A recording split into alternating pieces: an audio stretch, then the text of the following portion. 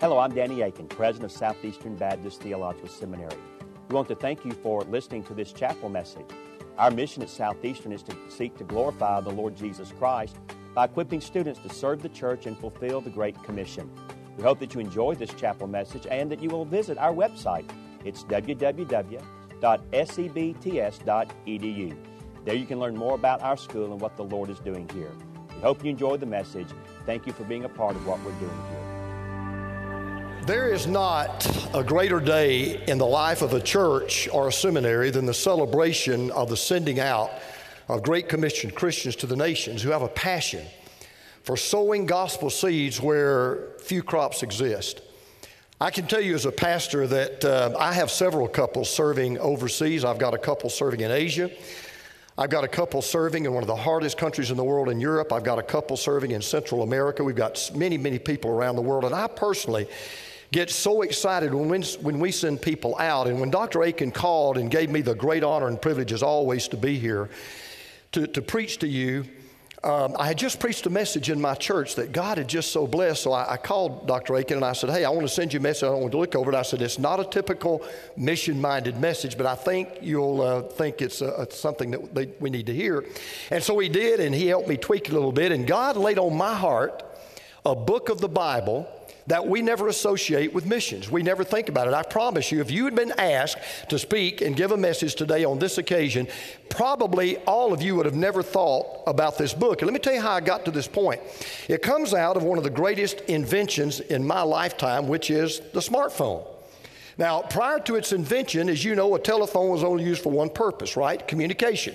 You called and you talked and you heard. But now with the creation of the smartphone, everything's changed. It's amazing how this little piece of metal and plastic that I hold in my hand can be used for communication. It can be used for information. It can be used for transportation, and it can even be used for conversation. Let me tell you what I mean. One of the two things I tell young pastors, two things that will get a pastor in trouble: women and money, probably in that order. And so I tell young pastors, look, guard yourself with other women, guard yourself with money. And I've always had a personal policy. I know Dr. Aiken has the same policy. I never, ever travel with a woman alone. Never. However, with my smartphone, I've had to change that policy because there is a woman that I have to ride with everywhere I go now. You know what her name is. Her name is Siri. Well, Siri is one of the most interesting and fascinating women I've ever known. Now, somebody says, well, wait a minute. She's not a real woman. Oh, yes, she's a real woman. You say, well, how do you know? Well, she doesn't claim to know everything, but she'll never admit she's wrong. She answers only the questions she wants to answer. If she doesn't want to answer it, she'll send you to either someone else or she'll tell you to get lost. I've actually gotten into arguments with Siri. And I know she's a real woman because you know this, if you're a man, when I get into argument with her, I'm the only one that loses my cool. I'm the only one that gets angry. So she really is real. Well, one of the fun things to do is to ask Siri fun questions. So we've kind of hooked up the monitor so you can hear some of the answers that I just asked her recently. For example, I'm going to ask her this one. Siri, how much wood could a woodchuck chuck if a woodchuck could chuck wood? Well, since a woodchuck is really a groundhog, the correct question would be, how many pounds in a groundhog's mound when a groundhog pounds hog mounds?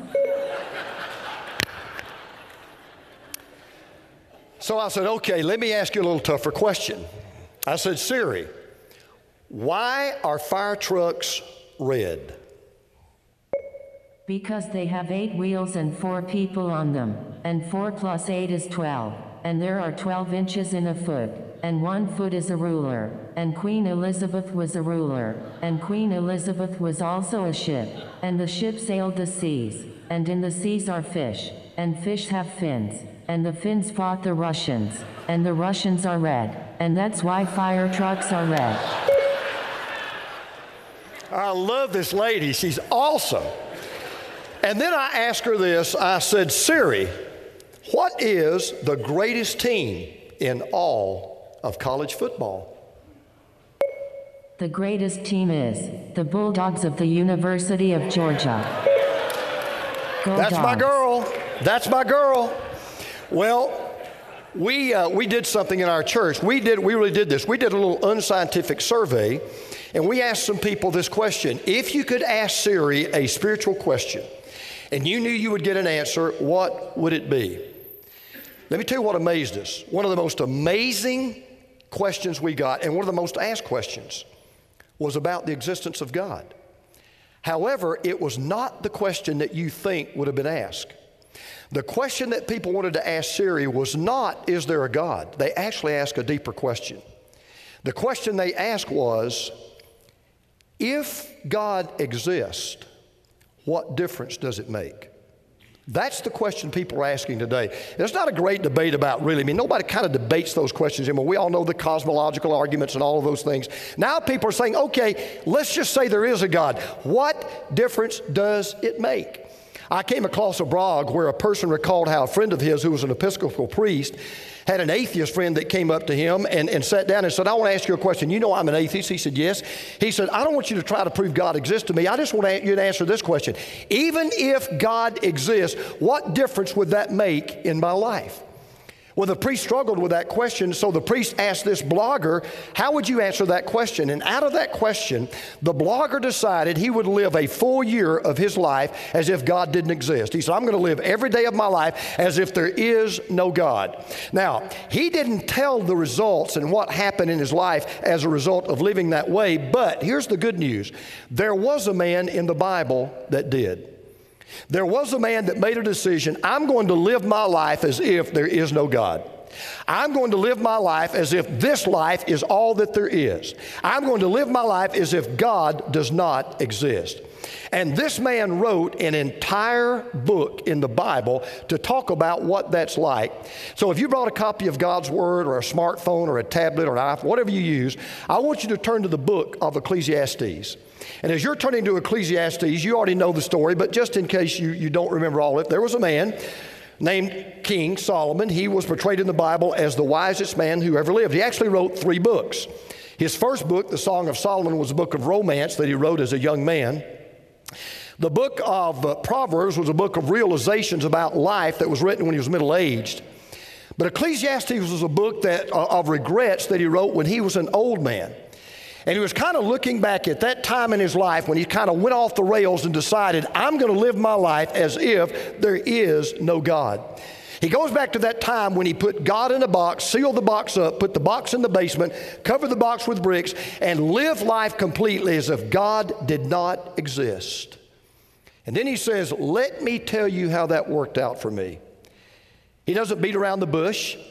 He doesn't stammer or stutter. He gets right to the point, and he puts the key to Ecclesiastes right at the front door. And here's what he discovered. The words of the teacher, son of David, king in Jerusalem. Meaningless. Meaningless, says the teacher. Utterly meaningless. Everything is meaningless. What do people gain from all their labors at which they toil under the sun? And then, just in case you missed the key at the front door, he puts another key at the back door of the book, because he repeats this in the last chapter. He says in chapter 12, meaningless, meaningless, says the teacher, everything is meaningless. Now, I know most of you know this. If you've studied Hebrew, you know that the ancient Hebrews did not have what we call exclamation points. They didn't have a way to emphasize something. So the way they would emphasize something is they would repeat it. So, for example, God is not just holy, holy, holy, holy is the Lord our God. That was Isaiah's way of emphasizing the holiness of God. Well, he does the same thing in this book. He repeats this word, meaningless, meaningless, meaningless, over and over and over. For example, that word is used 38 times in the book of Ecclesiastes. And so, in effect, what Solomon is saying is, life without God is a big, fat zero. It's nothing times nothing, which equals nothing.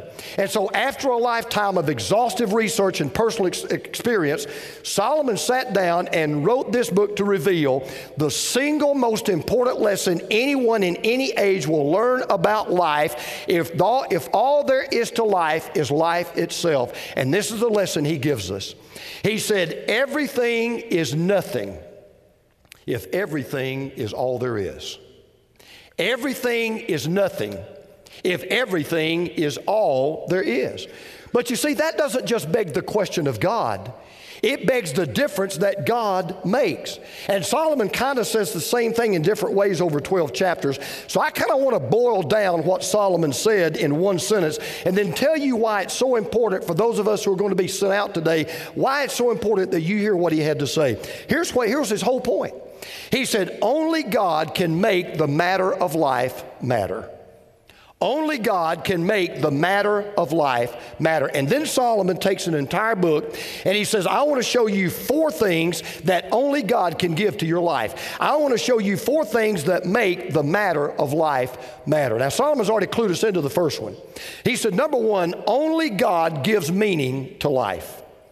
Someone has called Ecclesiastes Solomon's baccalaureate address to the human race because for 12 chapters, he keeps singing the same song, maybe in a different key, but he keeps singing the same song, same verse over and over and over. If all there is to life is life, then life means nothing. So listen again to what he says in chapter 1, verse 2.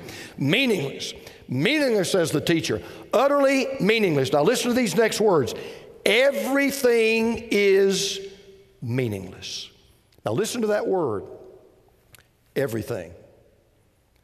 He said there is no part of anyone's life that means anything if there's no God. No part. No part of your life has any meaning whatsoever if there is no God. There was a recent survey that was done by Johns Hopkins University.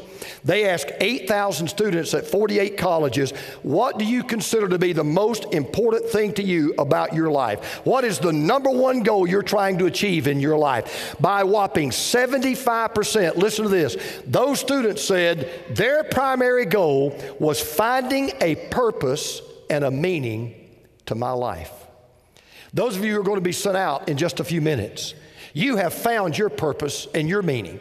You're obeying the God who created you to go to the nations and tell them about a God that loves them and a God that has a purpose for their lives. And I just want to say to you who are going out, I don't know what greater meaning you could have in your life than that. I don't know what a greater purpose you could fulfill in your life than that. And then Solomon explicitly says, now without God, this will be a fruitless search, because if there's no God, life is utterly meaningless. And you think about it. If our lives are doomed to end in death, then not only does life not matter, it's worse than that.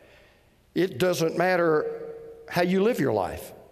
As a matter of fact, if all there is to life is life, and if death is the end of everything, it doesn't even matter whether you ever existed or not. It doesn't even matter whether you ever took up space on this planet or not. See, it's not just true, and we all know this, or you learn it in due time. It's not just true that life is brief, and it is. It's not just true that life passes quickly, and it does. It's not just true that life is relatively short. It's pointless. It means nothing. Apart from God, it has no meaning. Add up all the money you might make, all the title deeds you might have, all the stocks and bonds that you might own, all the times you might get your name in a newspaper, all the promotions you might get, all the ladders you might climb. Solomon says, without God, it's just one big zero. And you see, those of you who are about to be sent out and go to the nations, you're going to go to billions and billions of people who, though they've never heard of U2, they know the song. They sing it every day. I still haven't found what I'm looking for. That's why you're going, because they're looking for the God they don't know. Dr. Aiken and I, as we've gotten older, we learned the value of exercise, and I exercise religiously. I've got a workout room in my home, and I have a stair-stepping machine. So about 5 to 6 days a week, I did it early yesterday morning. I get on my stair-stepping machine, and I go about 35 minutes full bore. I mean, I'm really trying to work out. And it hit me the other day. I mean, I'm on this machine. I'm pushing this machine for all it's worth. I'm sweating bullets. I'm gasping for air. And yet, when I get through, haven't gone anywhere. Same place. Just haven't moved. 35 minutes of my day, I'm spending all this energy going as hard as I can for as long as I can, and I haven't gone anywhere. And Solomon says that's exactly what life is without God. So many people on this planet spinning wheels, running in circles, climbing ladders, but going nowhere. Someone said that without God, life is like a rat race on a treadmill. You run hard, you run long, But in the end, you get nowhere. In fact, somebody said that life is a rat race, but even if you win, you're still a rat. I mean, that's so true. And since Solomon even closes with this devastating statement, listen to this. Nobody remembers what happened yesterday, and the things that will happen tomorrow, nobody will remember them either. Don't count on being remembered. Do you hear what he's saying? Without God, it makes no difference who you are. It makes no difference what you accomplish in life. It makes no difference where you go. It makes no difference what you do. It makes no difference what you have. Your life is totally inconsequential. And that's why you go to the nations. That's why you're being sent out. You're going out to tell billions of people out there that need to hear it. Your life is more than a rat race. There is a purpose to your life. You were put here for a reason. There's a God that wants to know, that knows you, and there's a God that wants you to know Him. There's a God that loves you, and there's a God, as Bill Bright said, that does have a wonderful plan for your life. And that's why you're being sent out, and that's why you're going. So Solomon said, take the scientist working in that lab trying to advance human knowledge. Take the doctor trying to find that cure for cancer. Take the diplomat working overtime trying to find peace in the Middle East. Take the soldier out there right now sacrificing his life trying to protect his country and keep our people free. Solomon says, without God, it all means nothing. Because only God can give meaning to life. And people need to hear about this God and know this God and discover their purpose in life. Only God can do that. Here's the second thing Solomon said. Only God can give meaning to life. Only God gives morality its foundation. Now, if I think about this, it stands to reason if there's no meaning to life, then there can be no morality in life. In other words, there really isn't a right that's always right, and there really isn't a wrong that's always wrong. That's why you can see this in the culture where we're living in today. As we have decreased the fear of God in our country, we have increased things that we used to say was wrong, now we say are right. It's just a logical corollary. That's just the way things work. There really isn't a good that's always good. There really isn't a bad that's always bad. One of our favorite authors, Dr. Ake, is Ravi Zacharias. He's a dear friend. I read everything that Ravi Zacharias writes. I love Ravi Zacharias. Well, several years ago, he was speaking at the University of Nottingham, England, and he tells a story about this real exasperated student in the audience, and he was attacking the whole idea that God existed because of evil and suffering in the world. You've heard the classic argument. His point was, because of all the evil there is in the world, God cannot possibly exist. And even if He did, He's not much of a God. He cannot be a very good God. Well, it's a very humorous conversation because, as C.S. Lewis once said, there is nothing so self-defeating as a question that's not fully understood by the one who's asking it. So this student starts out by asking Zechariah this question. How can there possibly be a God with all the evil and all the suffering that exists in the world? Well, Ravi says, can we talk about that just publicly right now for a few moments? He said, sure. So I want you to listen. This was their conversation beginning with a question from Ravi. Ravi says, when you say there's no such thing, there's such a thing as evil, are you not assuming that there's such a thing as good? The student says, of course. Ravi says, when you assume there's such a thing as good, are you not also assuming there's such a thing as a moral law on the basis of which to distinguish between good and evil?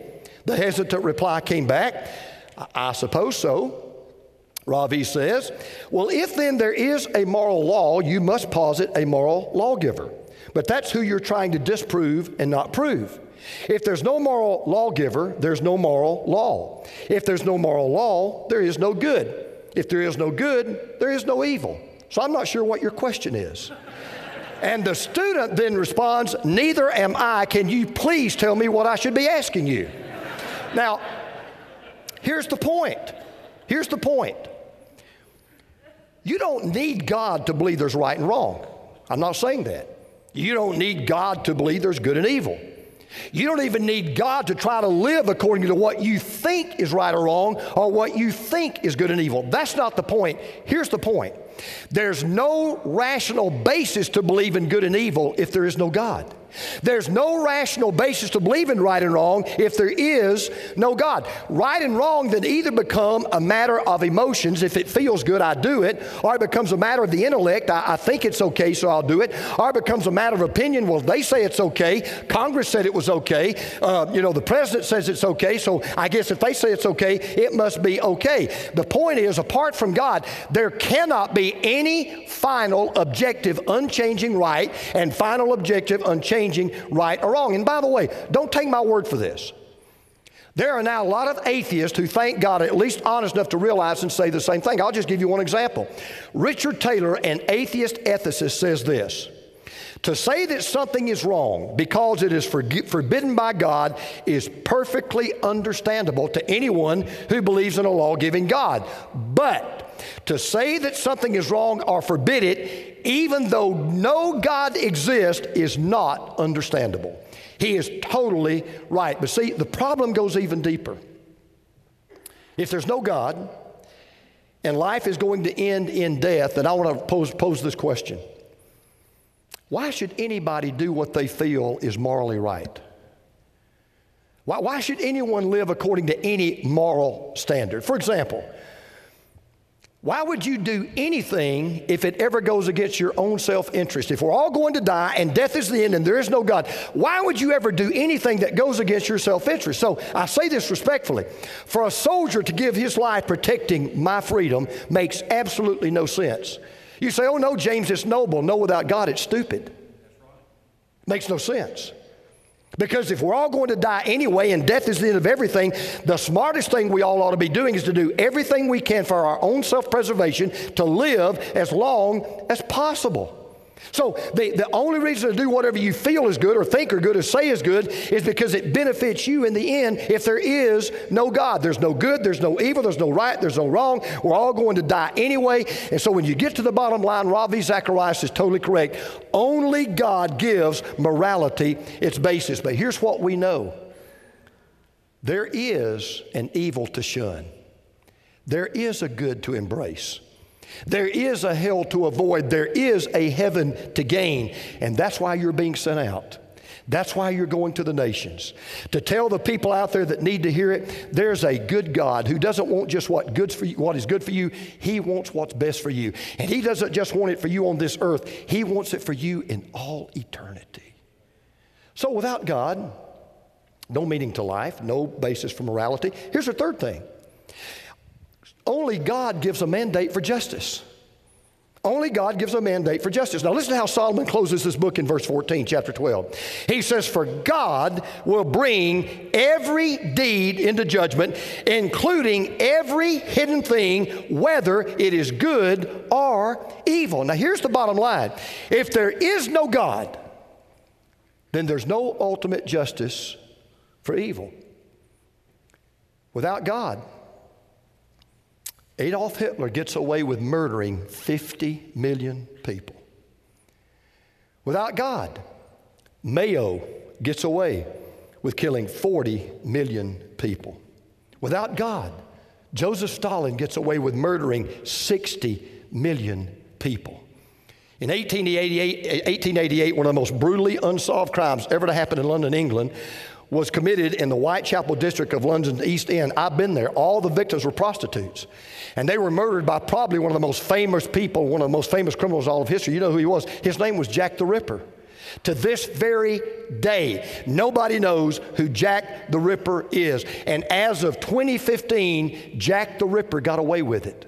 And if there is no God, I've got news for you. He will get away with it. Because without God, every unsolved murder doesn't just go unsolved, it goes unpunished. See, one of two things is true. Either somebody gets away with some things or nobody gets away with anything. I'm telling you, nobody gets away with anything. There is a God of justice. But let's just say there's not. Then I'm going to ask you a question. Why does it matter whether you're honest or whether you lie? Why does it matter whether you give or whether you take?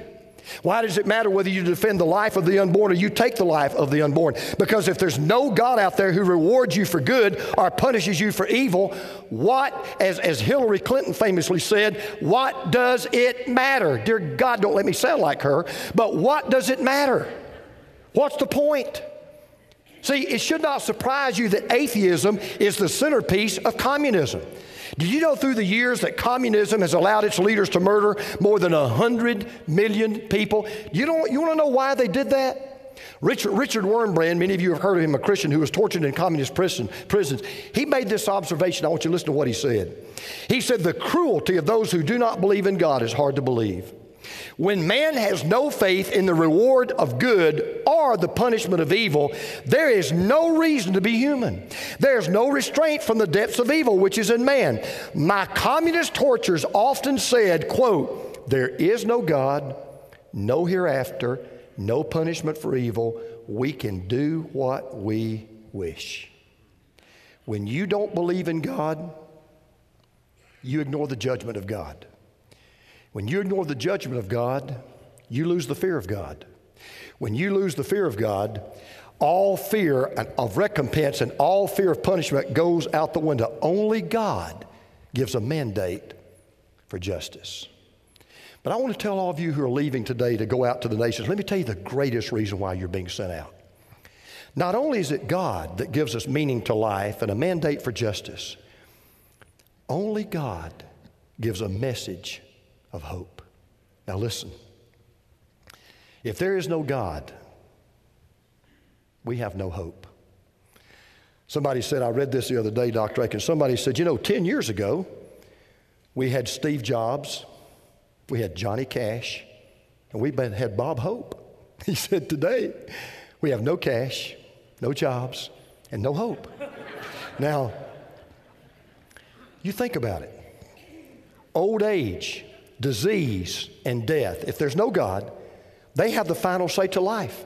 I got news for some of you. I look at these seminary students every time I come down here. I remember when we were young and we were sitting out there and we were, other people standing up here. And I look at all these beautiful young people. I got news for you, okay? I know I'm a lot older than a lot of you. We're all fighting a losing battle. You're going to lose the battle to death. You're not going to win it. For some of you, it will be a senile death. For some of you, it will be a painful death. For some of you, it will be an early tragic death. But we're all fighting a losing battle with aging and deterioration to disease. And you think about it. Just think about the end being the end, where nothing really matters. And we're just left asking, okay, if there is no God, what difference did my life make? So you know why you're going to the nations? Because there is a God. You're going to the nation because there is a God of the Bible who came to earth in the person of His Son, Jesus Christ, who died on the cross that He might deliver us from evil and come back from the dead, that He might deliver us from death. And I want to tell you, the empty tomb tells me every day, hope springs eternal. And there is a difference maker. He is the one that makes the ultimate difference. And that's why the wisest man who ever lived, who did everything he could, who did his best to live without God, came to this conclusion. Now, all has been heard. Here's the conclusion of the matter. Fear God and keep His commandments, for this is the duty of all mankind. And the wisest man who ever lived put his pen down, looked up to the heavens and said, the conclusion of the matter is that only God can make the matter of life matter.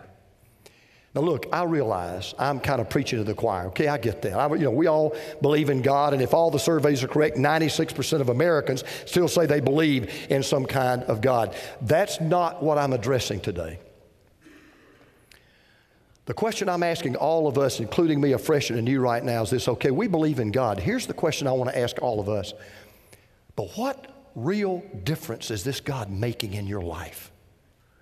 What real difference is this God making in your life? C.S. Lewis also said something else. C.S. Lewis said, God is not the sort of thing you can be moderately interested in.